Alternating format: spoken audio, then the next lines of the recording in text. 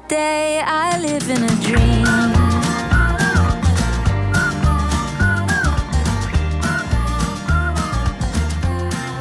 I live in a dream.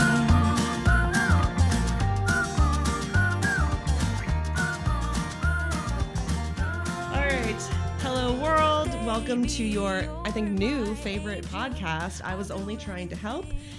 This is where we try to help everyday people have everyday conversations in a way that might be, I don't know, maybe slightly less annoying, off-putting, hopefully helpful. My name is Kate Watson, counseling extraordinaire. I'm going to go with extraordinaire. I'm going to try to say that every episode. I back that up. Okay. I'm here with my friend Leslie. I'll call you Life Guru. Oh, sure. Yeah. I'll take that. I'm putting that on my LinkedIn right now. Leslie, Life Guru. We are having mimosas. Thank you for being here. Let's cheers. That you didn't hear a clink because we're drinking them out of paper cups. Because we're classy. So, Leslie, I suspect you are like a lot of people who may be tuning into this, and you have a big heart, right? Yeah, I would say yes. Thanks for asking. The answer to that question is affirmative. I've known you a long time. I have always known you to have a really big heart. And I part of the reason I wanted to do this was because I meet a lot of people who are like coming from a good place, want to be supportive, want to feel helpful to other people. And Leslie, sometimes people are just at a loss. It has been amazing to me, some of the things I've heard come out of folks' mouths that they think are helpful that just ain't. So we kind of rely on some things that maybe we've heard, or maybe we've heard other people in our lives say, or just feels like some way to get out of that moment.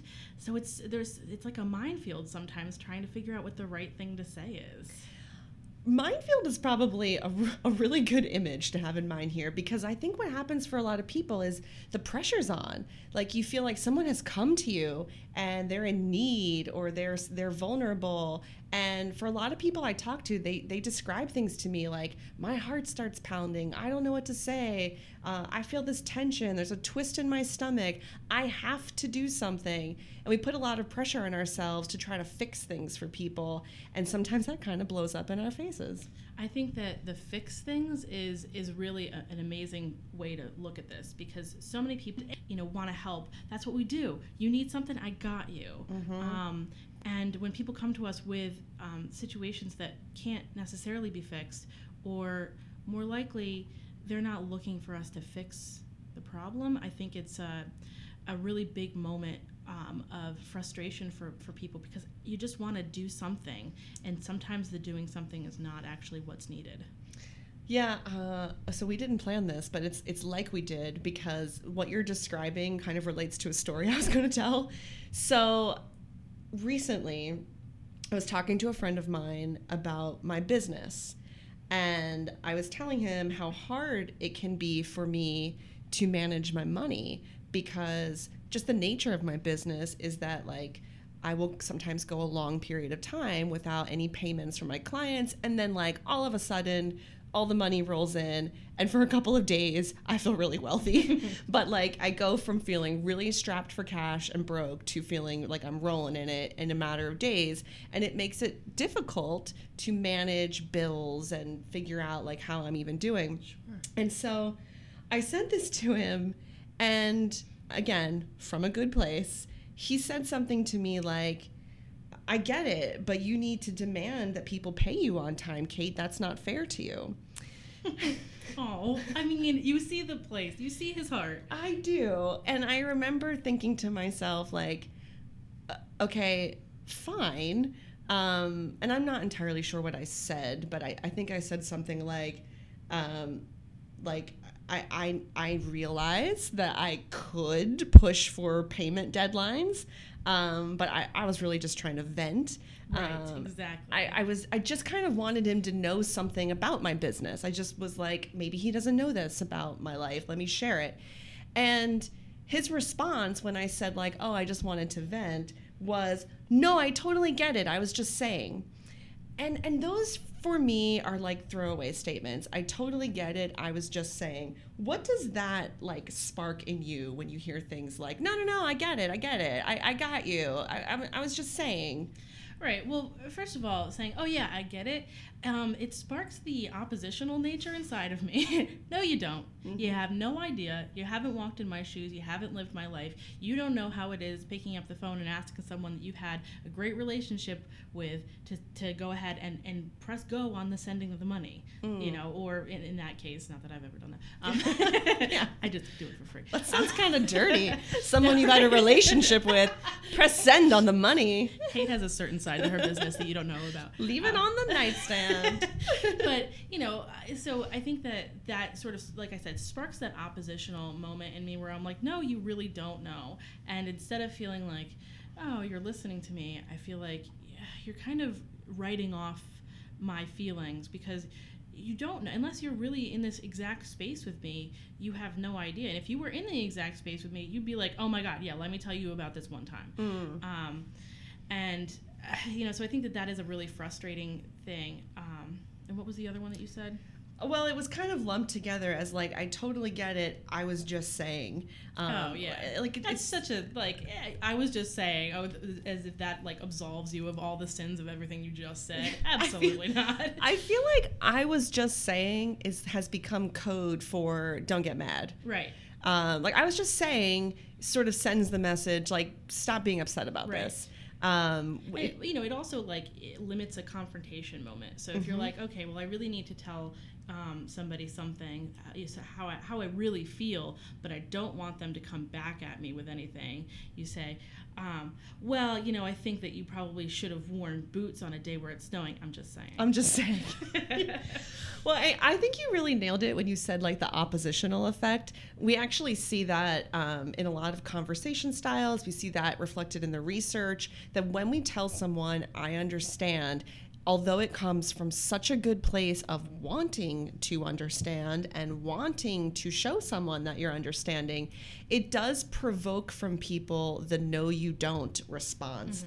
And it's funny, I often think, I'm pretty sure, and I don't know if have you ever worked customer service, Leslie? Only my whole life. Oh, okay. In various contexts. In various contexts, sure. So I'm convinced that in like retail stores, customer service representatives are trained to do this. They're trained to do the opposite of what we're talking about, because it seems like every time I go to return something at a store, I get that like hands up moment where the employee kind of has that like don't shoot stance and they say, ma'am, I understand. And I really want to lunge across the counter and be like, do you? Because I'm returning this thing that you don't seem to want to take back. And I think they must be trained because it seems ingrained in them to say, I understand, with that hand gesture that seems to imply stop talking. Yeah, step off. I think that when people do that hands up thing, and I know listeners can't see that I'm doing it right now, but I think it sends the message that I think I've understood enough that you can stop now, that you should not continue. And often that shuts a whole conversation down that could have actually been helpful. You're really dismissing feelings and trying to just get out of this conversation. It feels to me like they're trying to say enough out of you. Right. I understand, so please don't go on and on about this. So it really shuts me down. And I have to say, as someone who tends to be pretty introverted, when I open up even a little bit to someone, that took a lot out of me. So to get shut down so quickly is going to really close me off. I'm going to go running back into the cave where I came from when that happens to me. So here are my thoughts. Leslie, when you were in elementary school and you did math problems, you were not allowed to just write the answer. You had to do what? So I guess if you're doing a math problem, you got to show the work. Exactly. Show your work. That was something we were taught from the time we were very young. You don't just give the answer, you show how you got to that answer. And I think the same thing holds true with expressions of understanding or empathy or just talking to people, that you don't get to just say, I got it, I understand, I feel you. You have to show your work, show how you got there. So what I want us to practice is not just saying like, oh, oh, I understand, but actually telling a person what it is that you understand so that you prove to them that you understand. It seems to be pretty important for people. What do you think about that? Yeah, I think that that sort of is that mirroring, reflecting thing that I think that is really helpful. Now, you said you're an introvert. Well, I'm the opposite. I'm an extrovert, and I take energy from every situation. And if I feel like I'm interacting with someone and they have stopped me in my tracks of emoting, I feel like, I don't know, I'm in like a 2-car pileup where I'm like, whoa, I don't know what to do. It really interrupts your natural process. It so does. Okay, did you hear what I just did? I said back to you what I understood from you. I could have just been like, oh, Leslie, I understand. But first of all, I definitely do not because I'm an introvert. But the best I can do at understanding is showing you that I was listening carefully and I said it back to you. And I find that whether it's socially or professionally, that we tend to make 2 mistakes. The first mistake that a lot of people make is that they mistakenly think we can tell people how to feel, how to think, or how to behave. And so when they come to us with a problem, we think, well, what should I tell them to think? We say things like, oh, well, just stay positive. Like, that's helpful. Right. Or I Sure. can... Thanks for saying that. I'll do that from now on. Let me just turn on my positive Solved. switch. Yeah. Or when somebody's really sad and we say, like, don't be sad, we think we can tell them how to feel. Sorry, folks, feelings just don't work that way. We think we can tell people how to behave. Here's what you need to do. And Have then you tried yoga? Oh, please. Exactly. And I think it's this misconception we have that we believe we have any control over how someone thinks, feels, or acts that compels us almost to want to tell them then what to do. So that's the first mistake we make. I think the second mistake that we make is we really underestimate the power of just helping someone feel understood. Yes. Yeah, we're you can't see us, listeners, but we're both doing a deep head nod here, and my voice got deeper. People tell me all the time they think they're not doing anything if they're just understanding, and I'm like, oh Lord, you are doing more than most people ever do if you are understanding. That taking a moment to truly understand where someone's coming from as best as you can. I mean, you can't fully understand where anyone's coming from, but doing your best and showing your work and saying back to them, oh, so what I think you're telling me is that this is going on for you, fill in the blank there, actually has extremely positive effects for people. I'm going to actually cite some research here. I'm going to try to do it briefly. Okay. And I have to confess that this research was conducted for an audience of like therapists, but I think the whole idea of this podcast is borrowing the tools of therapists that we can just use in our everyday lives. So I think that it may be appropriate, but the title of this article when it was published was, "Is Low Therapist Empathy Toxic?" And I'm using the empathy here to describe those moments where we express understanding to people. So what they did in this study is they enrolled a bunch of folks who all screened positively for substance abuse. So everybody there took an assessment and was considered, maybe like a heavy drinker, or possibly even they maybe used the term like problem drinker. I don't know if they use that or not, but something along those lines.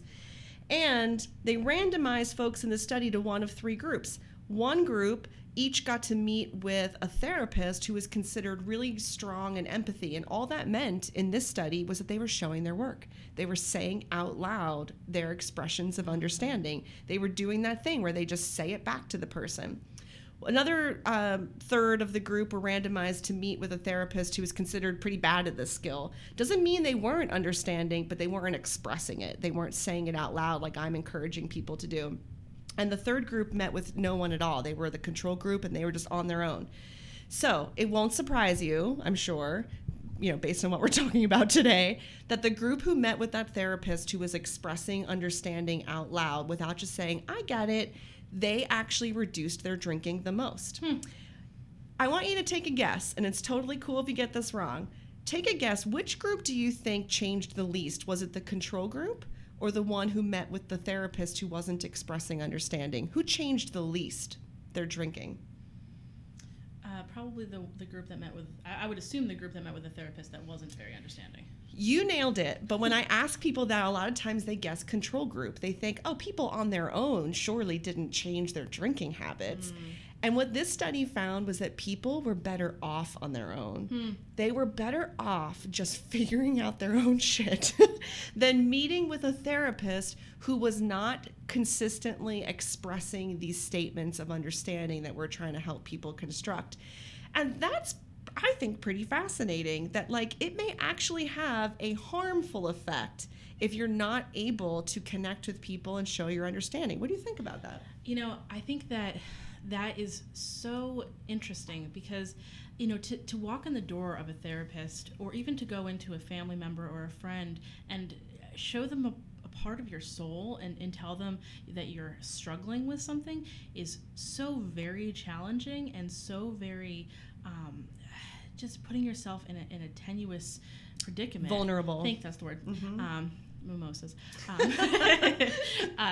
You know, showing that vulnerability is so difficult that if you get a reaction that isn't helpful, it's even more hurtful sometimes. If you put out there, I'm struggling with this, and someone says, yeah. You know, it potentially does harm. Right. Yeah. And I think that, you know, now that you've shared the research, I'll go a little, you know, anecdotal about this whole thing. First, I feel like we're not really inclined to talk about to show our work with feelings. We're not really, you know, especially those of us who are, you know, living in a world of toxic masculinity. Oh, did you just write that sign? I did. But you know, it's so challenging sometimes to even have those emotions out loud. So to say, okay, like I can empathize with that because I see this and I can imagine like why this would be upsetting to you. Like, you know, even talking about those things for a lot of people has just been a verboten thing for their lives. You know, you're just supposed to internalize it and keep it moving. And so I think that that's something that we all kind of work against in this nature. And I will say, sort of anecdotally, in my own relationship, one of the biggest things that I worked through with my now husband when we first started dating was the fact that I just wanted to bitch. Are we allowed to curse? I said shit earlier, I know. so I guess I've opened the door for that. Excellent. So I think our podcast is now going to have a parental advisory. Oh, wow. Well, no 5-year-olds unboxing toys here. So I just wanted to complain and I just wanted to vent, like you said earlier. And I wanted to tell him things and show him my vulnerability of, well, you know, when this person in my life does this, you know, I have so many feelings about that. And he loves me and he wants to help me as much as he can. And there are definitely times where he's like, the answer to this is to go buy you chocolate. Yeah.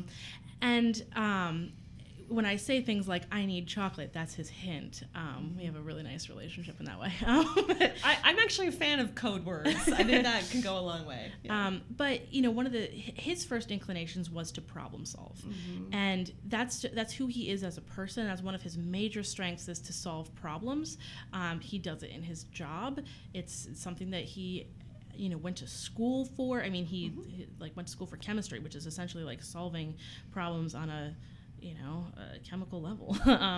So you just paused for a minute and thought to yourself, do I know what my husband does? he doesn't do it now. But yeah, I don't know. You know, so that was a big thing we had to work through was every time I opened my mouth to tell him about a situation, it was not me saying, solve it. Tell me what to do. Because him saying, well, have you tried to talk to your boss? Or, you know, you should do this or you should do that, or I'll just go ahead and I'll fix this situation, was him having a vote of non-confidence in me. And like you didn't know how to figure that out on your own. I 100% know. And I know sometimes I'm being lazy and sometimes I just don't want to do something and I just want to have a moment to be, you know, less mature than I should be about something. You know, but I needed to be able to show him that vulnerability of that moment of before I suck it up and do what I know needs to happen. Yeah. And he needed to understand that I was not, every time I told him about something, it was not a chance for him to solve my life. Yeah.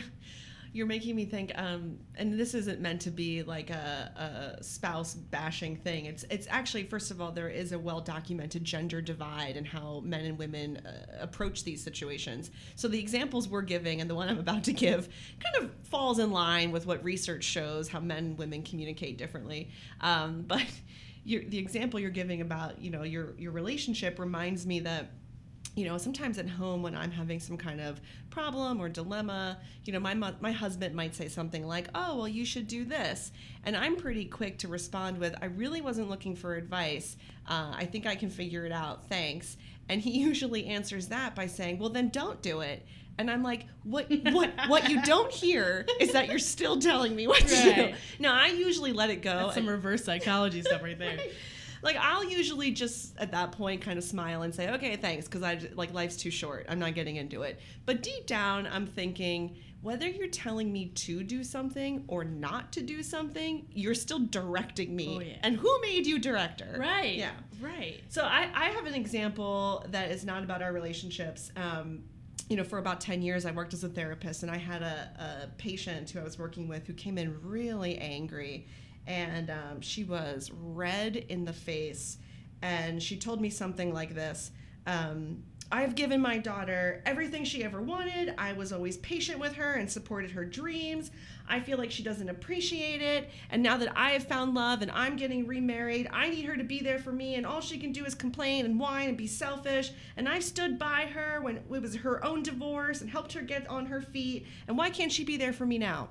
And this was all very loud and shouty and rapid fire. And I felt myself kind of activated by it because it was coming at me in a very intense way. And I said to her, you feel so betrayed. And she just slowly nodded her head and tears ran down her face.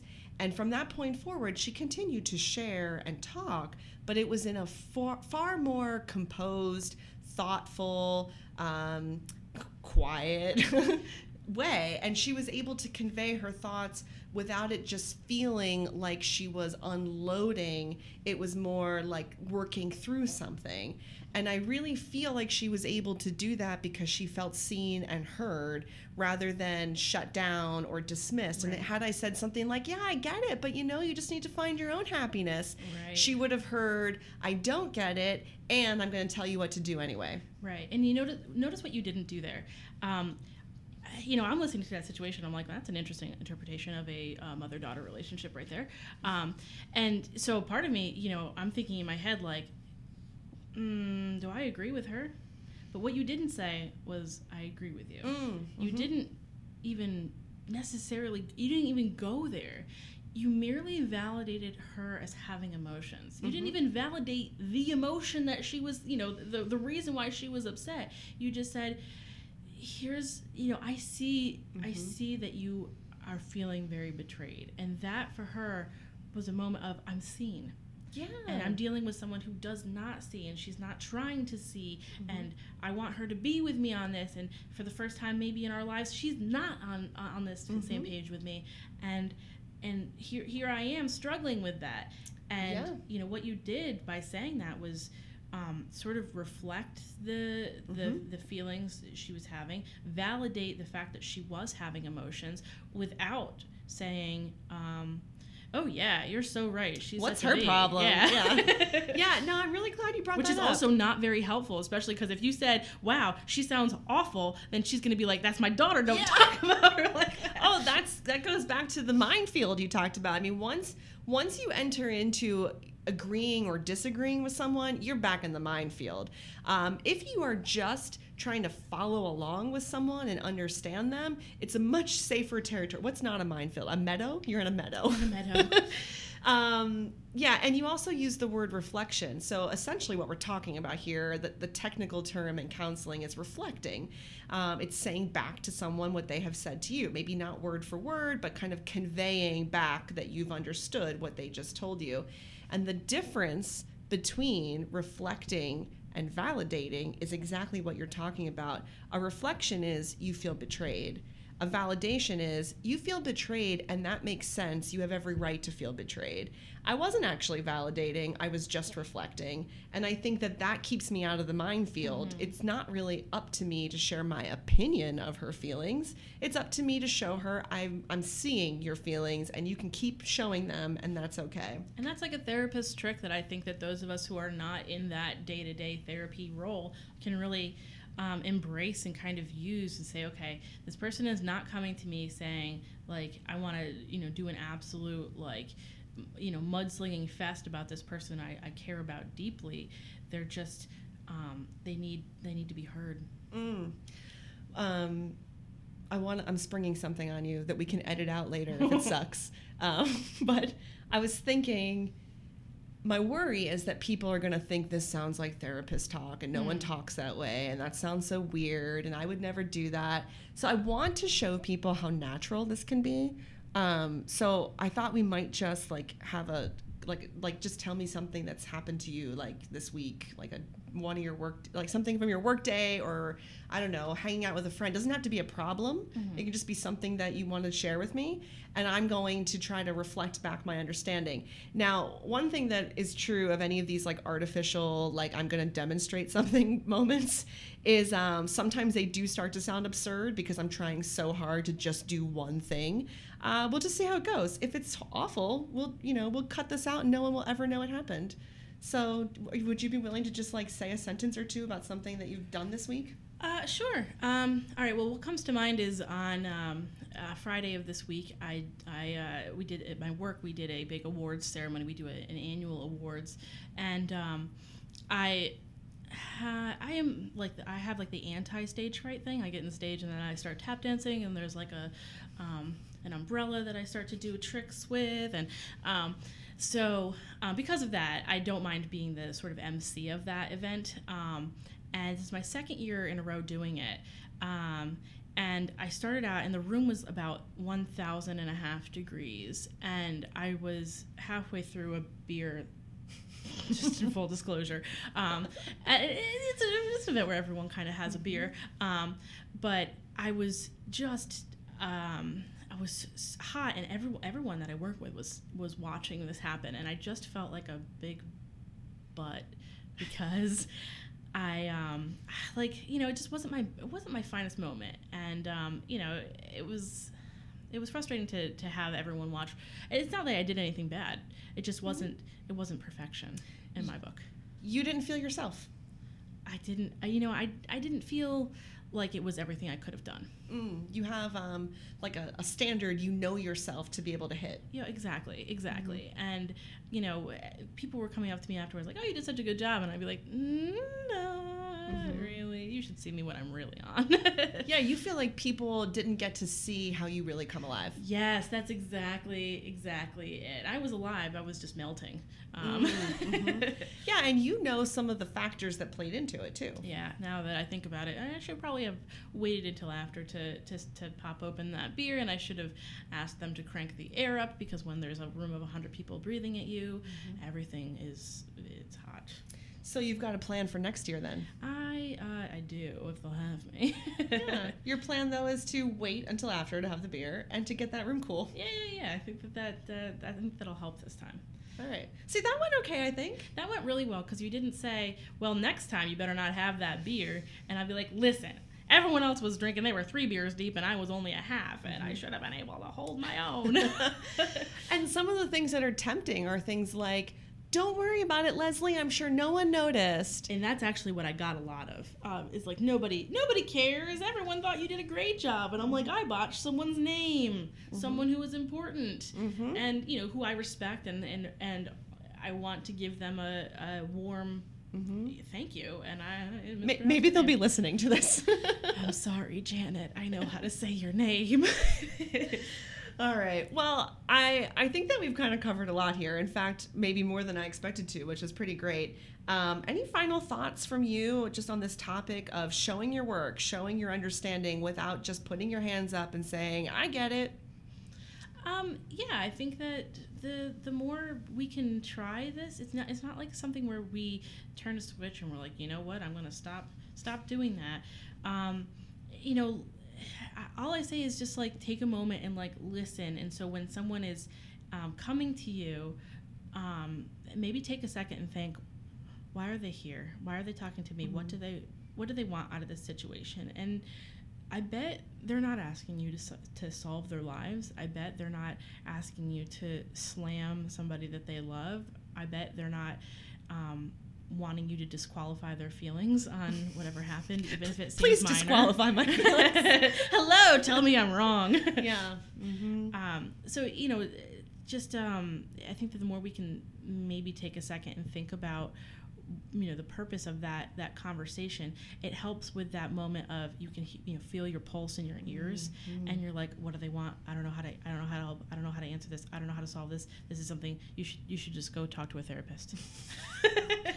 Let's face it, not everyone can go to a therapist, so Right. we're going to try to help the listeners all turn into mini therapists. But also, you know, that could be the first step into that sort of, you know, healing moment of like, okay, I spoke to someone who made me feel okay for having this moment of vulnerability, and I feel more inclined to share and explore that vulnerability and try and heal from it. Yeah. Well, I could not have said that better myself. So I think what I'm going to do is just list a few things that I think the listeners may find useful after this episode is over. So one is I'm going to put up on our website some information around like the research behind this. I haven't created it yet, but I think I could probably promise maybe like some practice exercises or something that people can do if they want to try their hand at this. I'm also going to encourage people to email us if you have questions or comments or, you know, stories of times that you've tried this, it worked, it didn't work, scenarios that have come up for you. You can email us at questions@onlytryingtohelp.com. You can also tweet us, and our Twitter handle is @IWasOTTH. OTTH stands for Only Trying to Help, so that's @IWasOTTH. And I would also encourage you to just start practicing immediately. You don't need some grand moment or a person who has a big problem. You don't need like to feel like, okay, I'm on now. This is something you can do in everyday conversation. You can even do this via email, via text. You can, in fact, I encourage you to try it in any kind of writing format because you can put something out and it maybe sounds weird and you can delete it and try again. Right. Verbally, it's like out there already. So if it came out all wrong, well, it's too late. But if you want to practice this, sometimes any mechanism that has a delete or backspace button is a good one to try.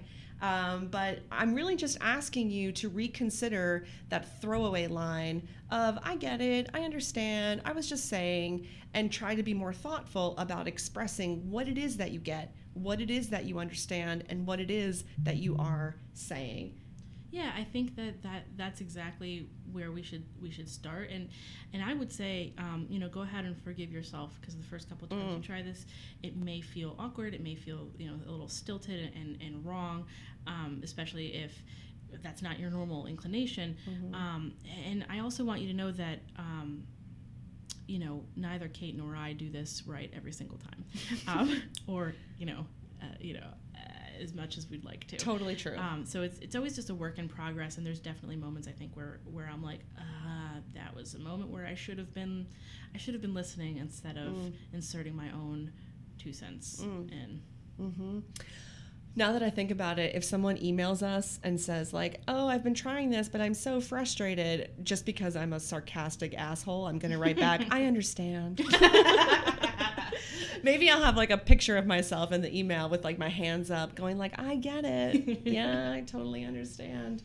Leslie, this was fun. Yeah. Shall we do it again sometime? I would love to. Okay.